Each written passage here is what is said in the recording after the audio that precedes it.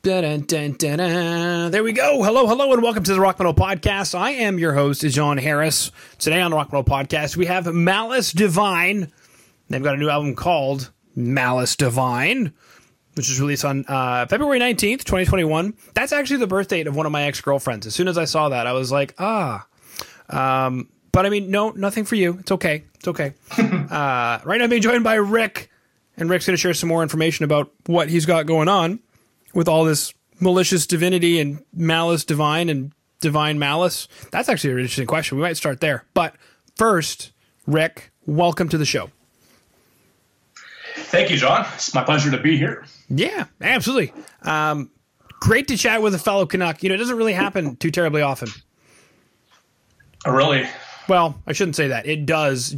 I've got 8 interviews today. You are like interview number 6 or something.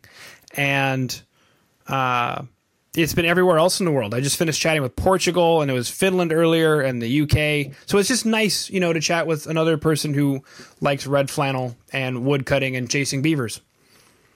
Yeah, exactly. You know, all that real Canadian stuff. You know. Yeah, harvesting maple syrup. It's good stuff. Speaking of good stuff, let's talk about Malice Divine. There's a lot of Malice Divine going on because it's the name of the project, it's the name of the album, and then there's even a song where you're like, man, I can't have it a third time, but you could have. Yeah, I could have, but I just decided to go with something a little bit different for the third time around, you know? Yeah. So I guess maybe my first question is, take us through the concept of Malice Divine, because it just screams out, it jumps out to me. Is there like a concept to the record, to the project, where that just had to be so prominent? I wouldn't say necessarily like there is like a certain like theme overall like for the project. Essentially, it was just a means for me to just be able to express, you know, my own personal like feelings and thoughts and stuff like that. Really, I wouldn't necessarily say there was, you know, a particular like, you know, theme or topic for the overall project. Okay, expressing your thoughts and your feelings. Take us through that. What are some of the thoughts and feelings that you are currently expressing on this album? Well, you know, just going through like a lot of things that were, you know, like pretty traumatic in my personal life. You know, it gives me the opportunity to express like, you know, how I felt like a lot of anger and a lot of sadness regarding, you know, certain circumstances I had to go through in my personal life. So, you know, it's a very personal, you know, kind of thing for me. Mm-hmm. How much can we touch on things, Rick? I just want to know how handcuffed I am right now in this interview. Well, is this like 2020 related? 2020 and like actually more so before that, you know, just like, you know, experiences I had dealing with, you know, like people who used to be in my life, you know, and friends and stuff like that, even like ex-bandmates, you know, and all the unfortunate circumstances that I, you know, went through back then. Mm-hmm. Okay. Because these are some pretty impressive song titles. I have to get a dictionary. Yeah. Okay, one man. I mean, well, take us through some of this stuff. So, Somnium Lucidus. Take us through. Yeah, that's the Latin translation for a lucid dream. Okay. Yeah. So does it feel like those days back then were a lucid dream? Not really, to be honest. Mm-hmm. I wouldn't say it was like a lucid dream.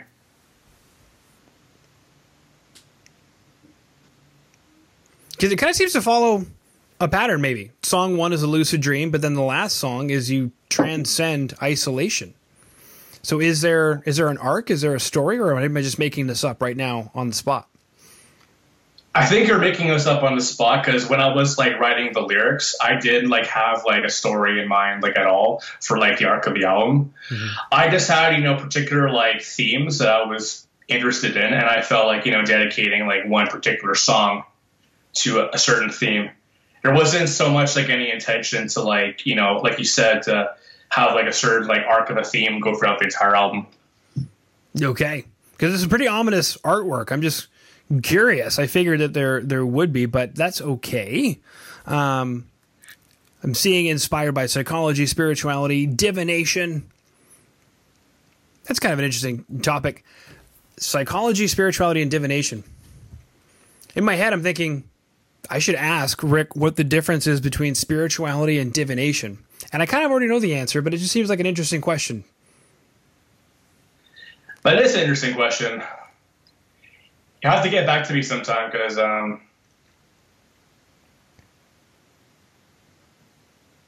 guess with divination is more so really coming to terms with like, a divine sort of being, whatever that could be for you. It's a pretty subjective thing.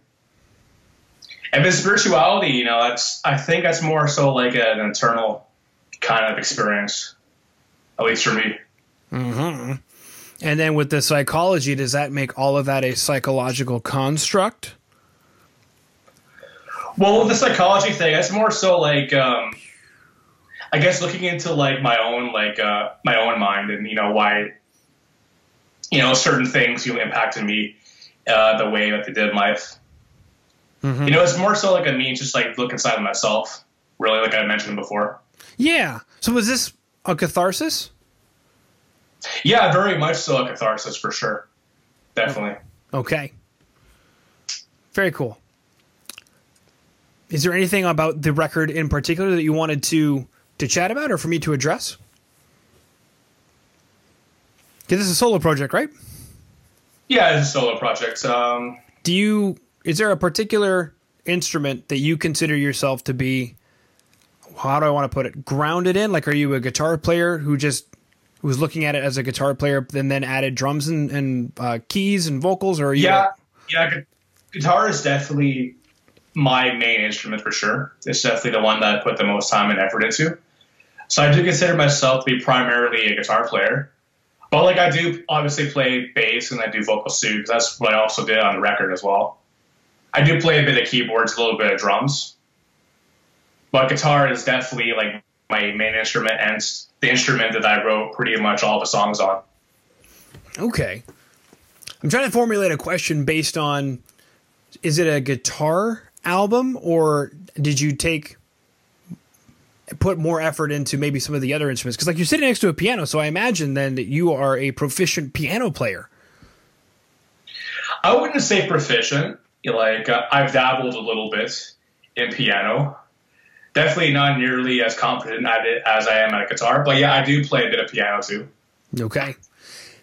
Then coming from a guitar player standpoint, I guess, was there something that you were looking to do with regard to the record?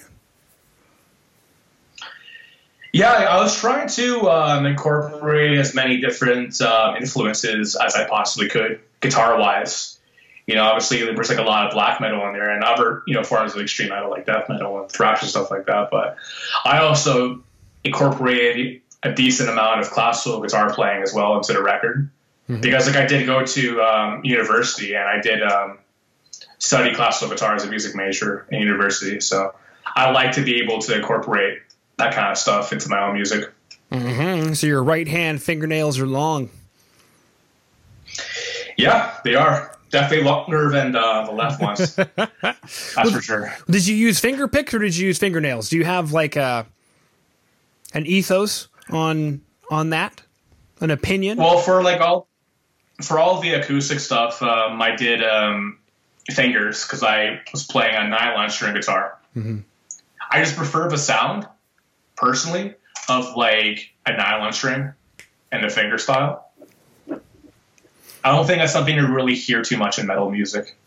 No. So is that why you wanted to bring it in there, or was it just something because? I wanted to incorporate something like at least like a little bit different because, like I said before, you don't really hear a lot of like finger style nylon string guitar playing and metal very often.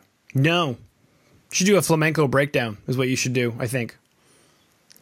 Maybe one day. I think it'd be pretty cool. Yeah, do some definitely. Very unique, not many bands have done that at all. I can't really think of any that have done that. No. So yeah, why not? Yeah, not flamenco or anything, but I mean, I don't know if you have nylon string. I'm thinking of like Blind Guardian, maybe, or some of those other bands that do a lot of symphonic stuff will have some guitar parts or whatever. But yeah, but it's usually like more like steel string. I find whenever it's incorporated into metal, which is cool and all, but I find that the nylon string has I don't know, a subtly different kind of sound that I prefer. Mm-hmm. Is that what attracted you to doing a degree in classical guitar? Yeah, because I always, even before I really got into classical guitar playing, like I was really intrigued by the style and stuff like that. And I just thought it'd be like a really cool thing for me to get into to, expand my horizons as a guitar player and as a musician in general, and to be able to incorporate, something a little bit different into metal music. Mm-hmm. Did you find that it was difficult to incorporate it into metal music? Like, did you sit down and go, this doesn't really work, or did you find it was easy? I wouldn't say like it was necessarily difficult, but it wasn't like, I wouldn't say it was like super easy either, kind of somewhere in the middle. Because obviously you need to, fit into the context of the song. Mm-hmm. And that's like why like not every song on the album has it. There's only like 5 songs out of 9 that has like the nylon string guitar.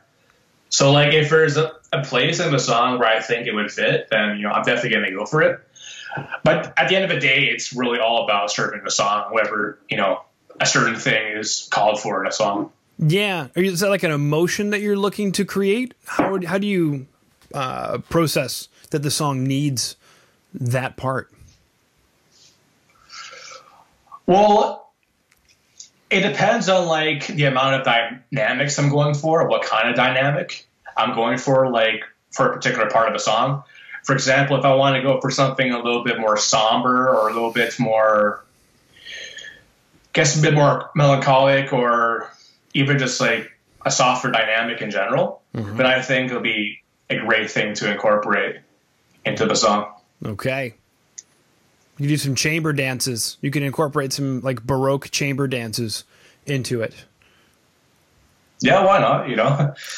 Baroque music is pretty damn cool, so there's definitely a way to find it into the music somehow. Yeah. Was there a particular era that was more your jam, quite literally, like the Romance period or the Baroque period? I really like the stuff from like the Baroque period, like stuff like Bach and Handel and stuff like that, Mm-hmm. Get some trills in there? Yeah, some trills, and some harmonic minor kind of stuff. Yeah. It's definitely all around music, harmonic minor scale. Mm-hmm. A lot of exotic scales in general are in my music. Okay. Why is that, I guess, is a good question.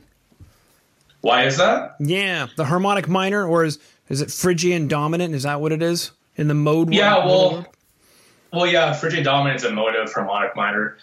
Well, it depends on like what kind of sound you're going for, because like with harmonic minor, Phrygian dominant, and stuff like that, those are very great scales to conjure up a dark sort of vibe, Or like if you want to go a bit more, even more exotic, then Phrygian dominant would be the right path to go down.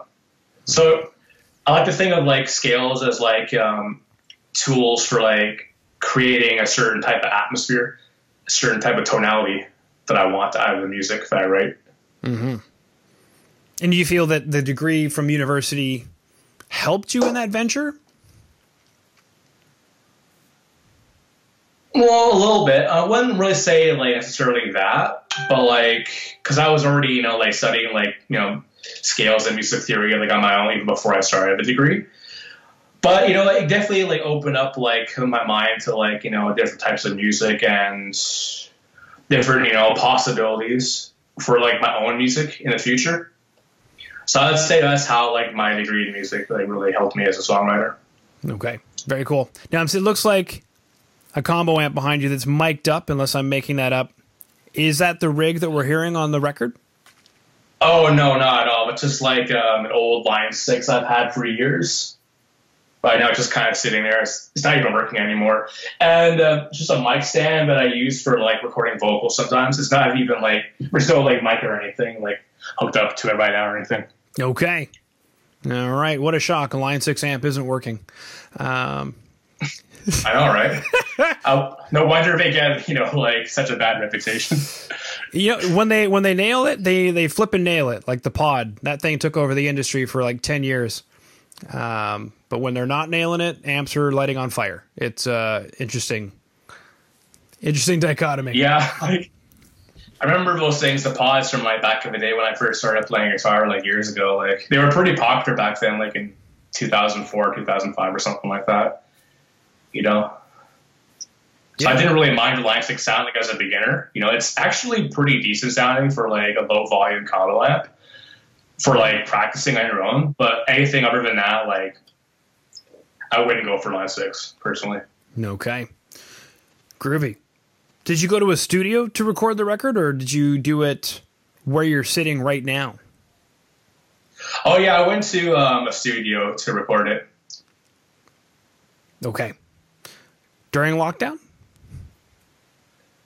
Well, I started recording the album before lockdown, about a year ago, actually, last January in 2020. And then I spent 2020 and February of last year recording all the rhythm guitar tracks. Mm-hmm.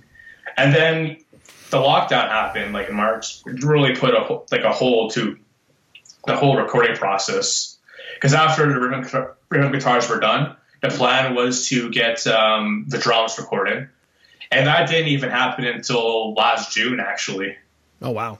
So there was like about a 4-month period of like no recording progress, like at all, until June when the drums started getting tracked. But fortunately, after that, like everything picked up really fast. So like the week after drums were tracked, I went into the studio to record all the bass tracks in like 2 days. And then a couple of weeks after that, I recorded all the lead guitars and the solos. And then about a month after that, then I recorded all the nylon string guitar and the vocals. So by like early September, then the whole album was tracked and ready to be mixed and mastered. Okay. Yeah, I was going to ask if you started in January, then was it delayed because of 2020? But you went ahead and answered that question. Yeah, it was delayed because of like what happened in 2020 with the COVID-19 pandemic. Yeah, unfortunately, but fortunately, like we still managed to get it done. Yeah. Did you do the drums yourself? Did you hire somebody? Yeah, I hired actually a session drummer. This guy named Dylan Gowan. He plays in a band called Vesperia, and he also has another band called I Am Air. He's a really good session drummer from the Toronto area. Okay. Have you worked with him before? How did you know to hit him up? Actually, I did work with him briefly once before because I was in a band called Astaroth Incarnate before I started doing Malice Divine. And there was this one time where we needed a fill-in drummer because our current drummer couldn't make it for whatever reason. So my vocalist at the time, he played in another band with Dylan. And that band was I Am Air, the one I just mentioned before. And so I was really impressed by like how fast he was able to learn all the songs and how like our set was like extremely tight, even though we only had like one full band practice. So I already had a feeling, when I was thinking about like drummers to get for the album, I already knew that like he would be like a big option for that. So in November of 2019, I posted up an ad on my Instagram and Facebook about looking for a drummer for my new music project I was working on. And he was one of the drummers that messaged me. And out of all of the drummers that messaged me, I liked him the best. So decided to go with him to track the drums for the album. Now I'm curious, since he was a hired gun, did you program the drums and say, play this? Or did he come up with the drums? Did you find a happy medium? Yeah, I actually did write the drum parts in Guitar Pro. However, I did leave him room to, for him to come up with his own ideas and to incorporate his own fills just to make it more realistic. Because I'm not much of a drummer. I know enough about drums to be able to write the drum parts. But I knew having someone like Dylan on board, he could make the drums even better than what I originally wrote, and that's what he did. He even came up with a couple of cool little drum patterns for the record that I initially didn't write. Okay. So I think just having him on the album really, you know, made it even better, you know, because it was good to have, you know, someone else to like listen to my drum ideas and then to take those drum ideas and make them even better. Yeah. Nothing like a guitar player writing drum parts. Yeah, exactly. You know, or especially if it's like a guitar player but like doesn't play drums at all, and then they write something that doesn't even make any sense. You know? Yeah. Like, what is it? Steve Vai writing drum parts for drummers who have 5 arms. You know? Yeah, or like 8 arms or something. Beautiful. Okay, now I'm also looking at this vocal and guitar playthrough for In Time. It looks like a studio. Was that the studio that you had recorded everything at? Yeah, that was the studio where the whole album was tracked. Okay, and you just said, give me 5 minutes alone. Pantera reference. Just give me 5 minutes alone so I can record this video, and they were cool with it? They dimmed the lights and everything? Yeah, you know, they dimmed the lights, you know, gave it like a nice like blue tint, you know, which I think really fits the color scheme of the album cover. It does. Quite a bit, yeah. It does. You thought this through. In Time, 2 questions about that. First question is, what is In Time about? And the second question is, what was it about the track out of the 9 on the album where you said this needs to be a single and released with a playthrough video? Okay, well, the meaning behind In Time is, in a nutshell, is proving your haters and your doubters wrong. What? You got haters? That means you're going somewhere. Well, yeah, I've had a couple in the past, you know, and I've had people, you know, who did some shit talking and stuff like that. So Whoa. it's pretty much a song saying, like, you know what, like, you're wrong about me, and in time, pun intended, I'm going to prove you wrong, and I'm going to show you that I'm a lot better than you think I am. Whoa. That's essentially what the song is about. Mm-hmm. Exactly. That line 6 amp is going to do the same thing, baby. It's going to be like, I could be a Helix. I could be. And for like, the other part of the question was like why I chose that to be the first single, right? Mm-hmm. Reason why I chose that to be the first single is because I feel like that song really in particular encompasses like the different like aspects of the Malice Divine sound. Like, it's a very diverse song, I think, you know, there's a lot of like, it ranges from black metal screeches to death metal growls. There's some pretty technical riffing, some pretty crazy and melodic solos, and then ends off with the classic guitar at the end. So I think I chose it because of how diverse it is. You know, I think it was a good song to, you know, capture people's attention by like just the sheer diversity that's going on in just one song. Yeah, and something else you mentioned there was the Malice Divine sound. At what point did you hit that, where you said, this is something I need to turn into a project, and then made 9 songs to have a sound? Well, this has been something I've been working on for a long time, since like, let me think. I think like sometime in 2018 is when I really decided like this has to like become a project. And like, since I was, you know, busy with like school and my other band at the time and working part-time as a guitar teacher, like it was a pretty slow process to get everything together. But I would say like sometime in 2018 was when I really thought to myself, like, yeah, these song ideas are like different from like what I was doing in my other band. Like, it was something that I really need to put together into an album, because I really thought and believed I had something special there. Mm-hmm. Was there a song on the record that maybe started all of it, or was this kind of all in pieces and it came together almost simultaneously? I'd say like it came in pieces more so simultaneously, because I can't really pinpoint like one song that was like, okay, this is like the first Malice Divine song, because I was writing like a lot of different songs. I had like a lot of different like song ideas on the go at one time.